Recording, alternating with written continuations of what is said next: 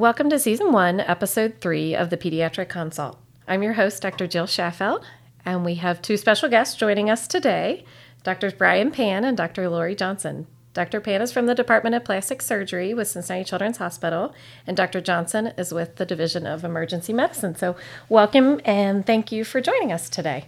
Thank you. So just to get to know our guests a little bit, we'll have Dr. Johnson go first. If you could just share a little bit about how long you've been practicing, how long have you been practicing at Cincinnati Children's, and just any maybe special interests you might have. I have been in Cincinnati since beginning of my fellowship, and that ended in 2006, and I've been here ever since. So I came by the way of Virginia and originally from Eastern North Carolina. Great. That's good. Any specific special interests you have? I'm the trauma liaison for the Division of Emergency Medicine. Great. So burns fall within that purview for my responsibilities within my division. Wonderful. And then Dr. Pan from the Division of Plastic Surgery. How long have you been practicing, and how long at Cincinnati Children's, and any interests as well for you? Yeah, so I'm a Cincinnati native, and I was fortunate enough to come back to Cincinnati for my residency training in 2004, and I did my fellowship, similar to Dr. Johnson, in cleft and craniofacial pediatric plastic surgery at Cincinnati Children's, and I've been practicing here since 2011. With regard to my interests, cleft and craniofacial are my primary interests. However, when Shriners was still here in Cincinnati, I spent a reasonable amount of my time doing burn reconstruction and other types of congenital anomalies over at Shriners. So, great. I'm very excited to talk today about our topic, which is minor burn care and how the general office pediatrician can kind of assess and manage that, as well as just kind of when to refer. But it's wonderful because I feel like we have a couple different kind of ways to look at this, from an emergency medicine perspective, as well as from a plastic surgery and reconstructive point of view. So appreciate both of you joining us today. So just, a little overview and to kind of continue on with our discussion. What would you say would be an easy way, and either one of you are welcome to take this question, to kind of classify minor versus major burn? Traditionally, I think thinking back into med school, we're always taught body surface area and, partial thickness burns. But just for kind of the general everyday office pediatrician seeing a burn, how would you recommend kind of classification and things we should kind of look for? I can probably start with that. So I think if you look at things according to the American Burn Association and you think about it in those terms, anything less than a 25% total body surface area burn is considered a smaller burn. Now, those patients can still become quite ill, and so when we think about it with regard to our burn clinic here at Cincinnati Children's, I think about it in terms of less than 10% total body surface area. So when we're trying to gauge that size for people, there's a classification system called the Lund-Browder system, and there's a diagram that goes with that depending on the person's age. But just a quick way to think about it is the size of your palm is about 1%. And so you can quickly get an idea of just how big a burn is in that less than 10% So I think that's a great tool to just be able to estimate quickly and something we could definitely use in the office. And then maybe a question for Dr. Johnson. Any specific things as a primary care physician that we should look for in addition to just percentage of burn or severity of burn, things that would maybe facilitate or initiate a referral to, say, the emergency room, or something where we would say we wouldn't want to handle this on our own, we need help from the specialist?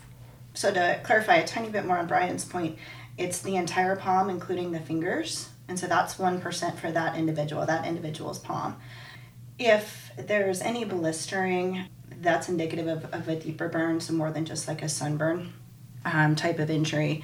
So, and burns do evolve a bit from the initial time of injury. So it depends on how long ago the burn occurred, under what conditions it occurred, if there's substances on the skin, or if it was just a scald that was, water that's easy to clean. So I think Any burn that gives a general pediatrician pause, we're happy to see in the emergency department. We don't classify kind of the traditional first degree or sunburn type of burns. We don't classify those in the total body surface area. But what may look like normal skin initially may also become part of the burn injury as the burn evolves. So anything that has a chemical on it, like for example, wax from a hot wax kit from a salon that fell on a child's face, like those types of injuries we would definitely want to see right away to help try to get the substance away and then help treat the skin.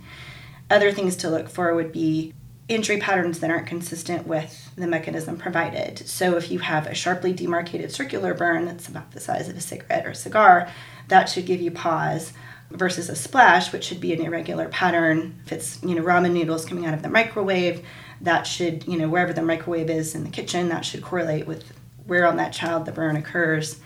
Scalds, which have sharply demarcated lines that have sparing in certain places, are concerning for the child being submerged and held down. So sometimes the burn pattern is hard to visualize until you get more and more detail, and it might take a little bit for the family to really think through what happened. But you always want to make sure that the injury pattern correlates with the injury scene. Which would definitely be another reason to refer on if there were any concerns for any sort of physical abuse or anything like that. Dr. Johnson, as you were talking, I think that was a great point to kind of really hit home with the pediatrician as well, is to let families know that burns may evolve and they may change and they may look different. Like you said, that blistering may not be there initially, but we may expect that to occur, and just kind of giving them expectations as opposed to just, oh, looks good, manage it with this, this, and that, and sending them on. So I think the expectation of kind of what to look for as things change and, as the burn heals is a great point as well. So any specifics, and it's funny thinking back through my training, burn care has changed quite a bit, even in the last 10 to 15 years.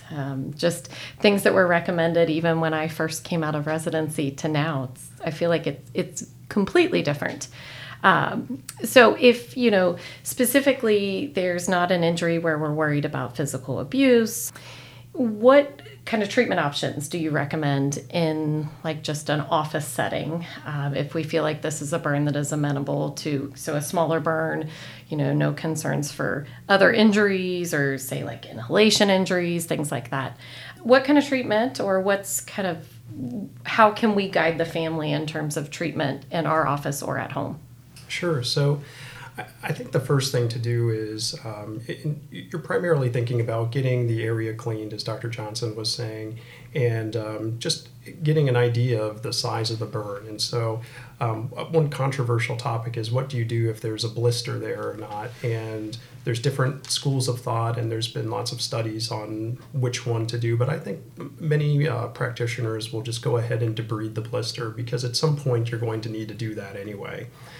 Just to be able to get a sense of, is this a more superficial or a deeper partial thickness burn?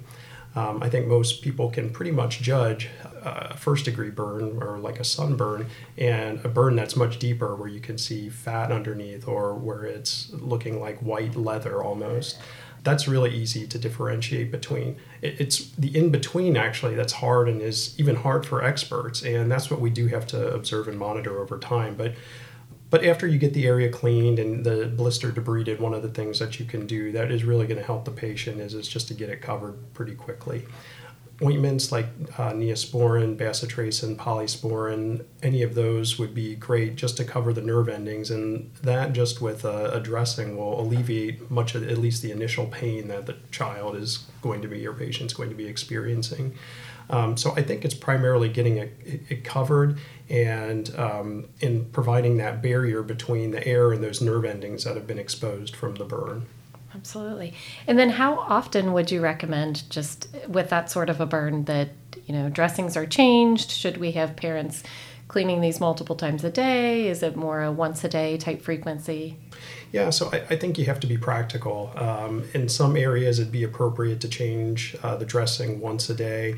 If the family notices that the dressing is sticking when you're trying to remove it, that would probably be an indication to just put a little more ointment on the site and maybe change it a little more frequently. And oftentimes you can either put the child in the bathtub or in the shower to help facilitate loosening up the dressing so that it's a little bit easier to take on and off. Yeah, that's great. Very practical advice as well.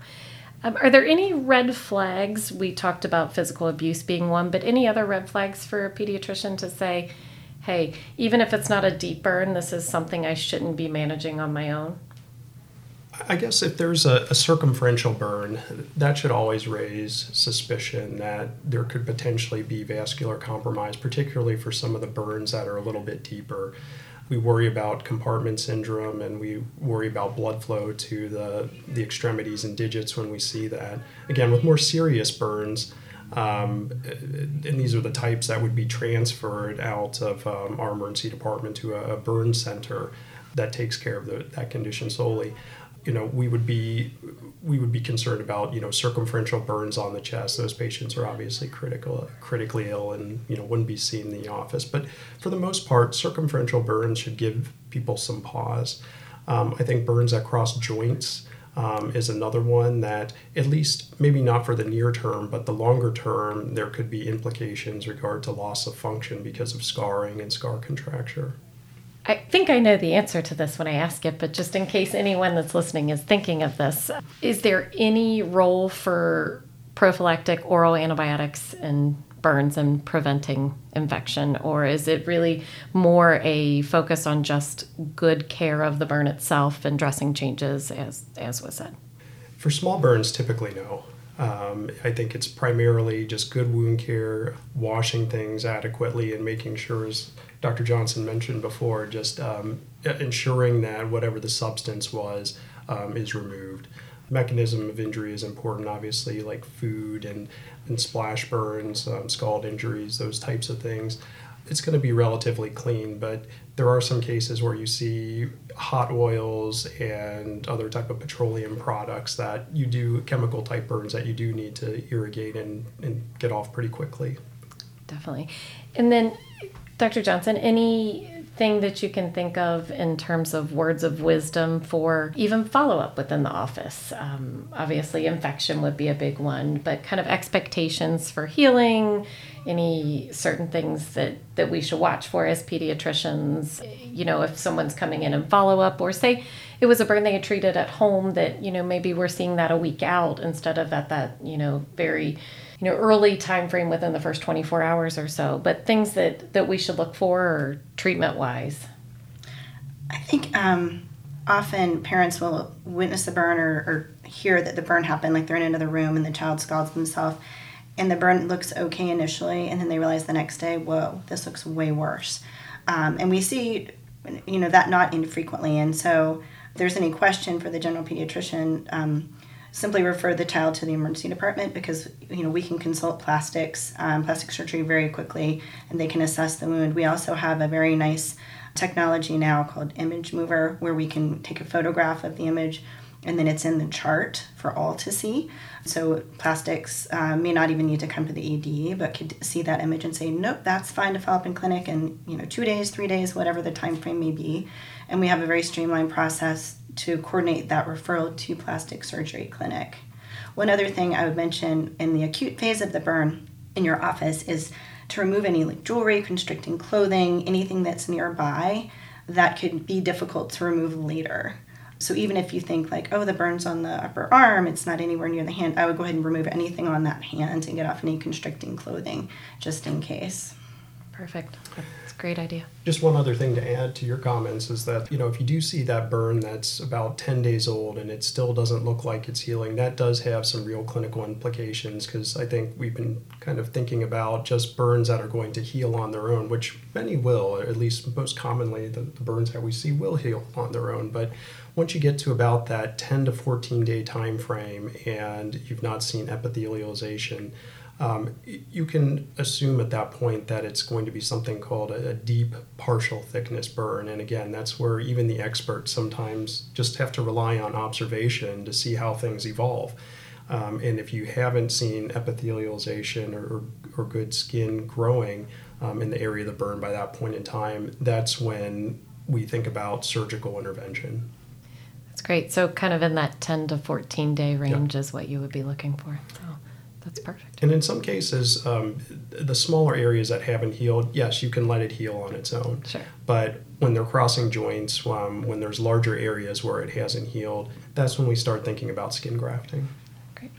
I was thinking of what a great tool when you were talking about the image mover tool to be able to document just what a burn looked like and kind of how it progresses.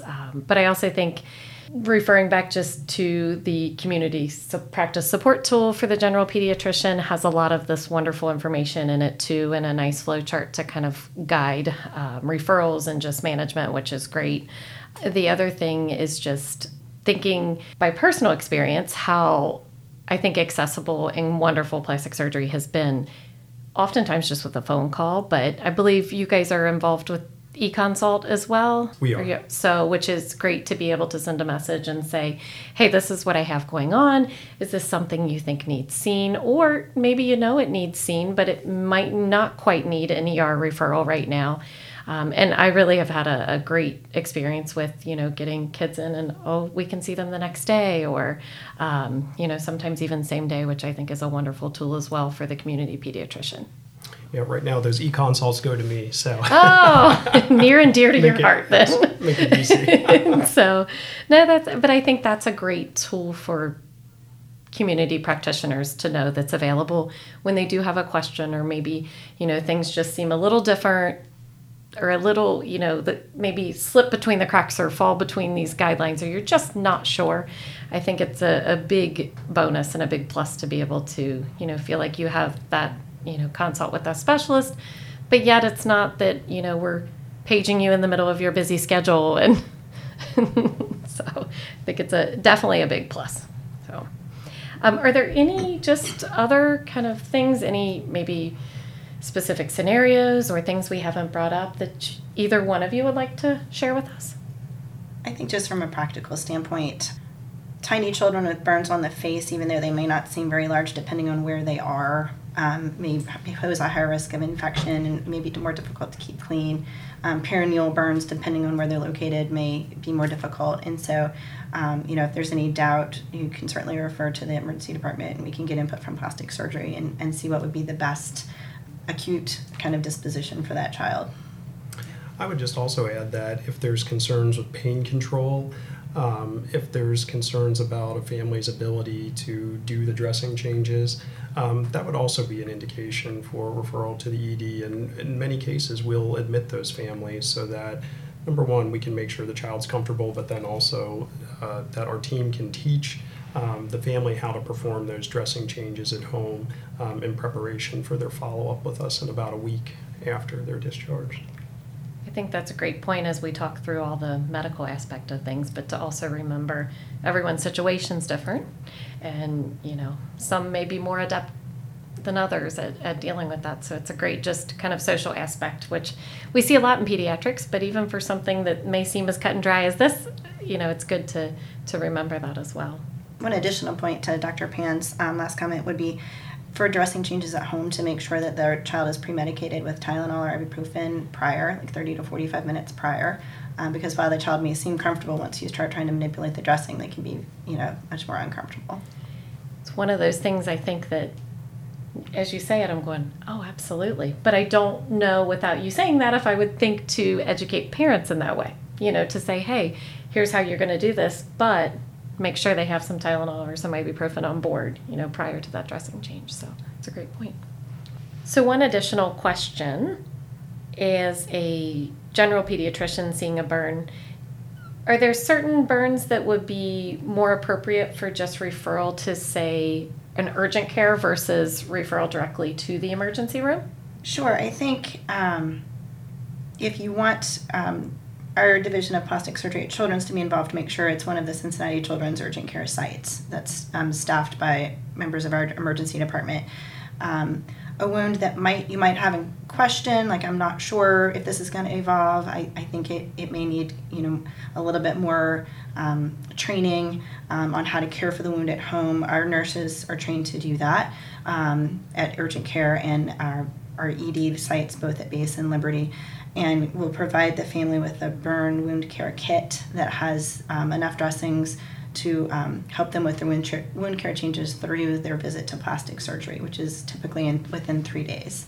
If there is a wound that it's desirable for an official plastic surgery consult, where the plastic surgery attending then weighs in on the treatment plan acutely, then that should be referred to the Base emergency department, where we actually have consultants come and examine the patients. That's very helpful information to share. Thank you. So if a patient is referred to the burn clinic at Cincinnati Children's, do you have just some kind of advice for the pediatrician to be able to relay to the family about what to expect or kind of what that experience is like for them? Yeah, so we have a burn clinic that is Monday through Friday, and we have dedicated spots for burn patients to be seen during those days. If the patient does go to an urgent care or an emergency department, we're able to make an appointment right then and there that can be filled. And one of the reasons why we like that 3-day window is because that's when actually many patients will start running out of dressings, and so we'll be able to provide that when they present. But also it's just a good time to see how that burn injury has continued to evolve. As far as advice that can be shared with the patient, I think pre-medicating, as Dr. Johnson had mentioned before, prior to that, because we'll want to evaluate the burn injury and see what it looks like. We'll get photo documentation, and then we'll be able to, at that point, suggest if any additional dressings, or if we need to change a dressing, we would be able to do that at that visit. As far as what happens after that, again, it's waiting for the burn to continue to evolve and see how it heals over those next 7 to 10 days. And at that point, it may just be a matter of talking about scar management for the long term. Sometimes more complex injuries, particularly those crossing a joint, we may refer to our physical therapists and occupational therapists for compression garments or specific splints. And certainly if surgery is needed, we would make those decisions at that time as well. I want to thank both of you for being here today.